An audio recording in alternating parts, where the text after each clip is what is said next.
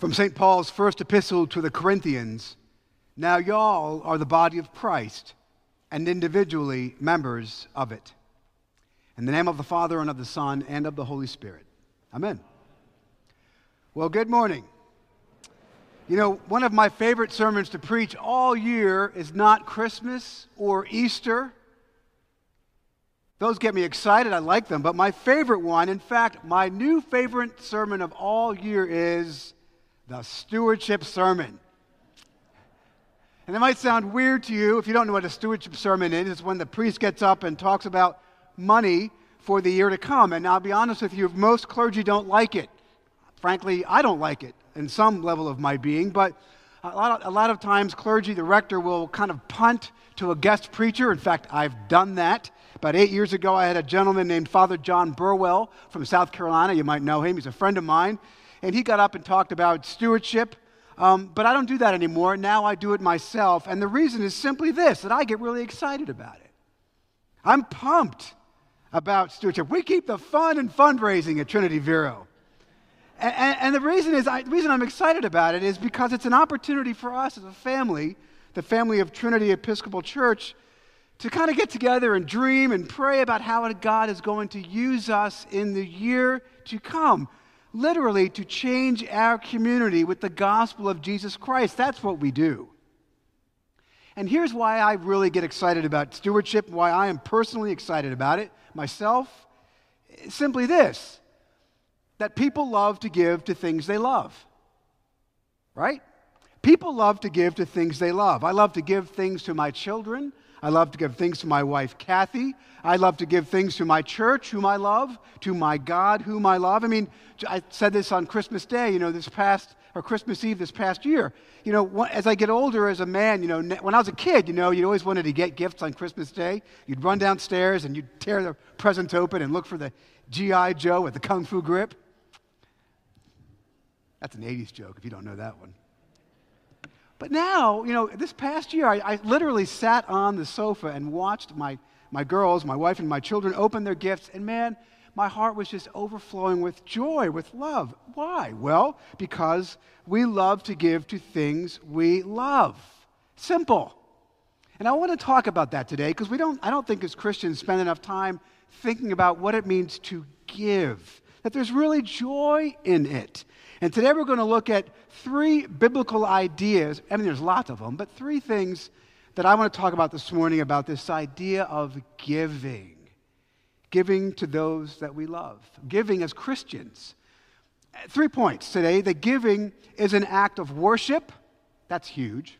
Giving is an act of trusting in God. That's also huge. And then giving as an act of the body of Christ. Giving as worship. Giving as learning to trust in God more and more. And then finally, giving as an act of the body of Christ. So first thing I'm going to look at today, because it's counterintuitive, but it's actually obvious when you look at it, is that for the Christian, giving is an act of worship. Now, honestly, most people do not think of giving money as worship. I will tell you, when I pay my real estate taxes, or I pay my taxes on my income, or I pay capital gains taxes, the last thing that's going through my mind is worship, truth be told. But the fact of the matter is, when you give in the church, it is worship. Why? Because we love to give to things we love. Let me give you an example. There's lots of examples. I'm just going to give you one, maybe 2 if you're lucky. First thing, Genesis 28. There's a guy named Jacob. Jacob is a kind of a scoundrel. He's not kind of a scoundrel. He is a scoundrel. He's a bad guy. He's a manipulator. And God chose him, which is typically how this goes.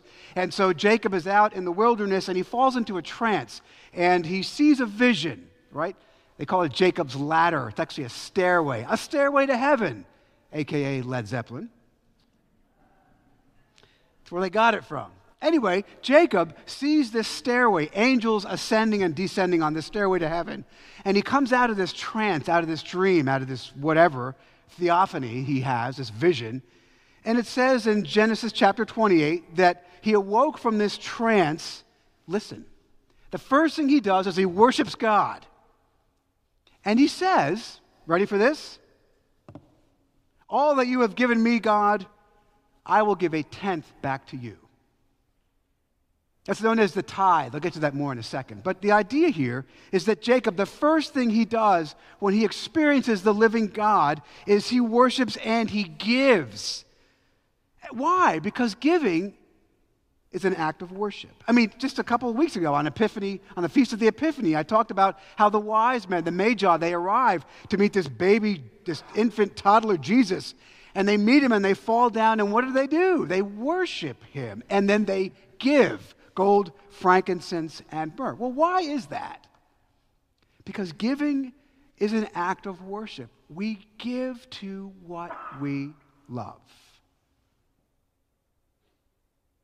You know, when I was younger, 25 years younger, when I was in my early 20s, 23, 24, I would always dismiss this idea of a guy getting up in church and talking about money. Because after all, it was my money. You know, and actually, in some sense, that's actually true. I mean, giving violates every rule of Keynesian economics, right? Giving away with nothing expected in return. So in one sense, that's actually true. It is my money, and God does not need a thing from me. He's the creator, I am the created. He's God, I am not. He doesn't need anything from me. He's not dependent upon me. But what I realized later on as I got older and more mature in my faith, and I grew up a little bit, is I realized something. It's not really my money at all. I mean, it is His. It's all His. Even my being is His. He created me. He created you. Everything you have comes from God. The fact that you woke up this morning and there's breath in your lungs right now is a gift from God.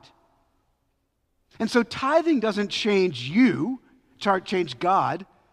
Tithing does not change God, it changes you. That's why tithing, 10% of our income into the work of the church, is so important because, friends, it changes you. It changes me. I'll prove it. Prove it to you, right? That's easy to say. Let's boil that down. I'll prove it. Here's a question. Where do you spend your money? And if you don't know, look at your credit card statement. You could probably get it online right now if you wanted to on your phone. Don't do that. Because think about it. I mean, just think about it logically. It's obvious when you stop and think that where you spend your money on the things that you love. You spend your money, another way to see it, on the things that you worship. I'll give you an example in my own life. I will confess to you among friends today that I have a thing for electric guitars. I do. You may know that already. And not cheap ones either. Expensive electric guitars. Not terribly expensive, but more than, look, I can only play one at a time, and I've got probably 7 or 8 of them. It's kind of a bit ridiculous. I had a guy come over to the house to do some work for me, and he's like, "Got some guitars there?" And I said, "Yeah, it's kind of a problem, actually." But I like guitars. My heart goes there. I enjoy them. I play them. I enjoy them for their own sake. But before I buy a guitar, before I do anything, the first thing I do is I tithe 10% of my income to this church. And what that does in my heart is it keeps Jesus the main thing. It keeps my heart focused on God. It makes Him front and center where He deserves. In fact, Jesus says this very thing I'm going to show you. It's subtle, but pay attention. In Matthew chapter 6, verse 21, Jesus says this, not about guitars, but about giving. He says, listen to this. He says, where your treasure is, listen closely, right? It's real subtle, but you'll see it when I show you. Where your treasure is, there your heart will go. Super subtle. Where you put your treasure, your heart will follow. In fact, if we don't think about it, tend to think of we like things until we buy them. But Jesus is saying, wait a minute. Whatever you buy, your heart will follow that. We all know this. You know, you invest money in Apple stock, for example, when it's at 175, your heart worries about it. Your heart goes there because it fell last week. Or if you buy things you spend your money on, your heart actually follows those things. Where you spend your money is where your heart goes. Why? Because giving is an act of worship. We love to give to things we love. I mean, you want to know what you really worship? Look at your statements. Look at where your money goes. Look at your Amazon cart. Look at your buying history on Amazon. Where do you spend your money? That is where your heart goes. That is, in fact, what you worship. And that is why giving first to Christ is an act of worship. 10% because we love to give to what we love. Giving is an act of worship. But then secondly, giving is an act of worship. We put things, we give to what we worship, but we also, another thing to think about this too is that giving is an act of faith. Let me show you this. Let's go back to this tithe business a minute. The biblical standard of giving is the tithe, 10% of your income back to the church. People like to argue, is that pre-tax or post-tax? I don't care. Honestly, spare me. We've got bigger things to worry about. Either way, the idea is that tithe, the 10% of your income back to God is the biblical standard. Now, let me challenge you. That's a lot of money. It requires you to modify your lifestyle to do it, which is the whole point. You got to put him first. He becomes your primary. But let me put it to you another way. If everything you have is a gift from God, which is true, then what God is saying is you are managing everything you have. All I want is 10% back. You keep 90. Any of you here have portfolios? You all do, right? Retirement funds, people that maybe manage your money. Imagine you were a money manager and someone said, all right, Bill, I'm going to give you $5 million of my money and you're going to manage it for me and you're going to make as much as you can off of that. You are my steward of what's mine. Here's $5 million, Bill. You can take that money. All you got to give me is 10% back. That's a deal. What God is saying is, I have given you everything. I've given you everything, and what I am asking back from you is 10% to the ministry of this church. You get to keep 90, that is a good deal. Christian stewardship, friends, is like being a money manager for God. Christian stewardship says that everything fundamentally comes from him. I mean, if you think about it, I could have been born on the steppes of Tibet in the 8th century, for example, right? I had no decision to be born in Yonkers, New York in 1968. That's where I was born. You had no decision about your genetic makeup, who your parents were, when you were born, where you were born, why you were born. You had nothing to do with any of that. God created you. Everything you have flows from him. Sure, you work hard. I work hard. That's because God gave you the gift to work hard. But friends, Jesus gives us everything, and all he asks back from us is 10%. Jesus says, everyone to whom much is given, this haunts me, I'll be honest with you. Everything to whom much is given, of him much will be required. So here's a question. Here's what I want you to think about today. What has God given you? And notice something, this text from 1 Corinthians this morning in chapter 12, we're not all given the same stuff. We're all different. The members of the body of Christ are diverse. We're all different people from each other, different strengths, different weaknesses, different gifts, different shortcomings. We all come from different backgrounds, good and bad, broken, fallen, and functioning in different ways. But the standard, you see, the standard is always the same no matter who you are. 10% is what God says is the tithe that God says we give back to him. 10% of what he has given to you. Now I'll tell you, if you're thinking to yourself, all right, no, then you're in good company, because that's what I used to think too. Let me show you something here. When I was 23 or so, I first heard about tithing at Good Shepherd Rosemont. My parents had sent me to seminary.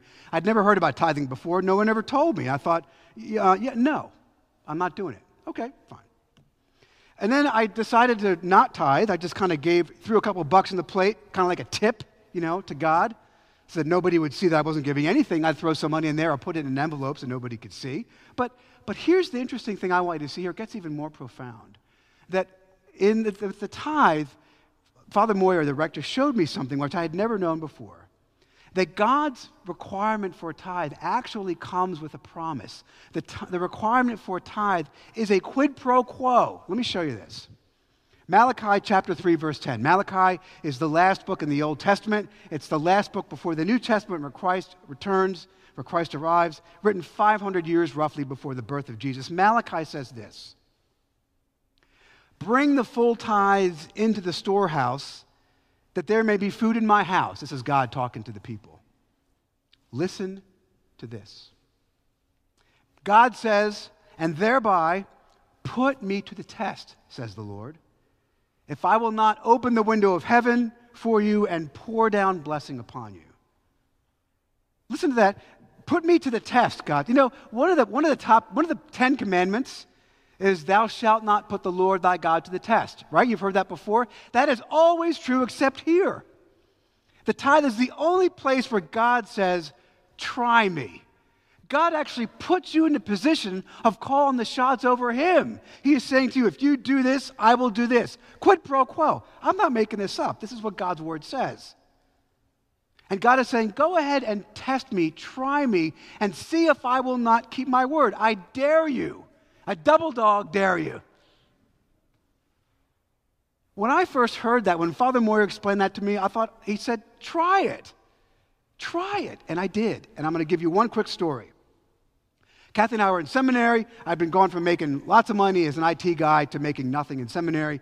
And at one point, Amy, my oldest daughter, had a hospital bill for $1,000. She fell and hit her head. Long story. But anyway, where are we going to get $1,000? The kids were on WIC. We had no health insurance. It was a mess. Anyway, we were literally wrestling with this question, and we got a letter in the mail from my friend Mike Hillenbrand, who's a parishioner back at Good Shepherd Rosemont. Opened up the letter. I had no idea about any of this. He had no idea about my circumstances. I opened the letter, and there was a check for $1,000.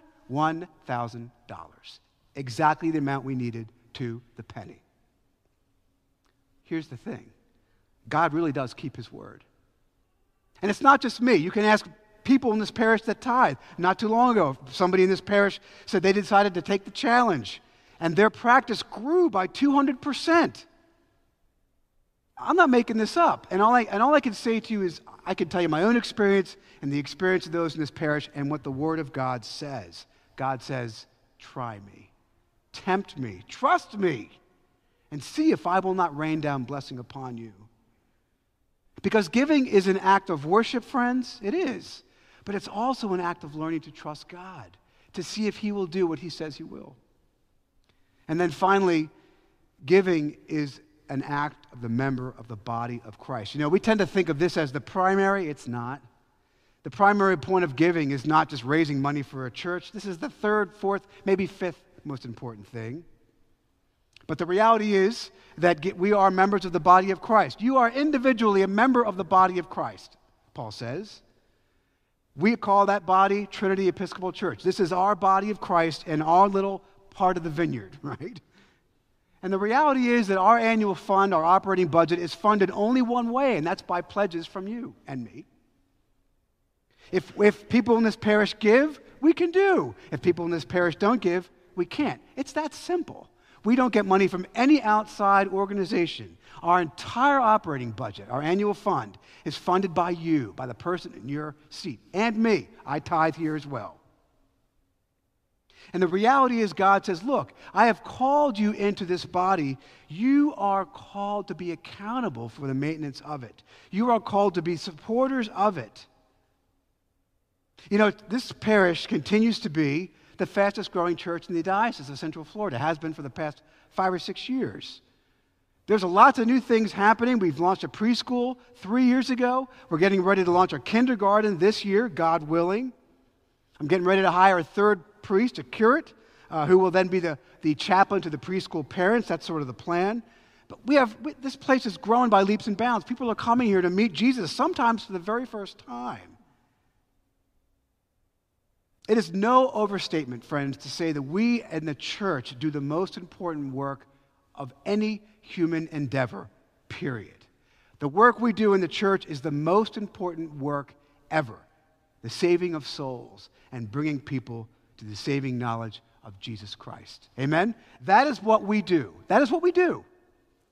But it's up to every single one of us as the body of Christ to support it. And friends, that is why I am excited about this, because we've got a lot of growth and a lot of joy and a lot of fun in this parish, a lot of joy in the gospel, And I am going to give to the things that I love. And the things that I love, the first thing I love, is God and his Son, Jesus Christ. And I give joyfully to that. And by the way, let me say that real quick. Scripture also says that God loves a joyful giver. So if you're giving out of resentment or frustration or guilt, don't. Instead, come talk to me, and let's find out what's going on. If you're not giving in joy, then don't do it, because you're kind of missing the point. The whole idea of giving to God, worshiping God, giving joyfully is something you want to be a part of. Friends, we give to those things that we love.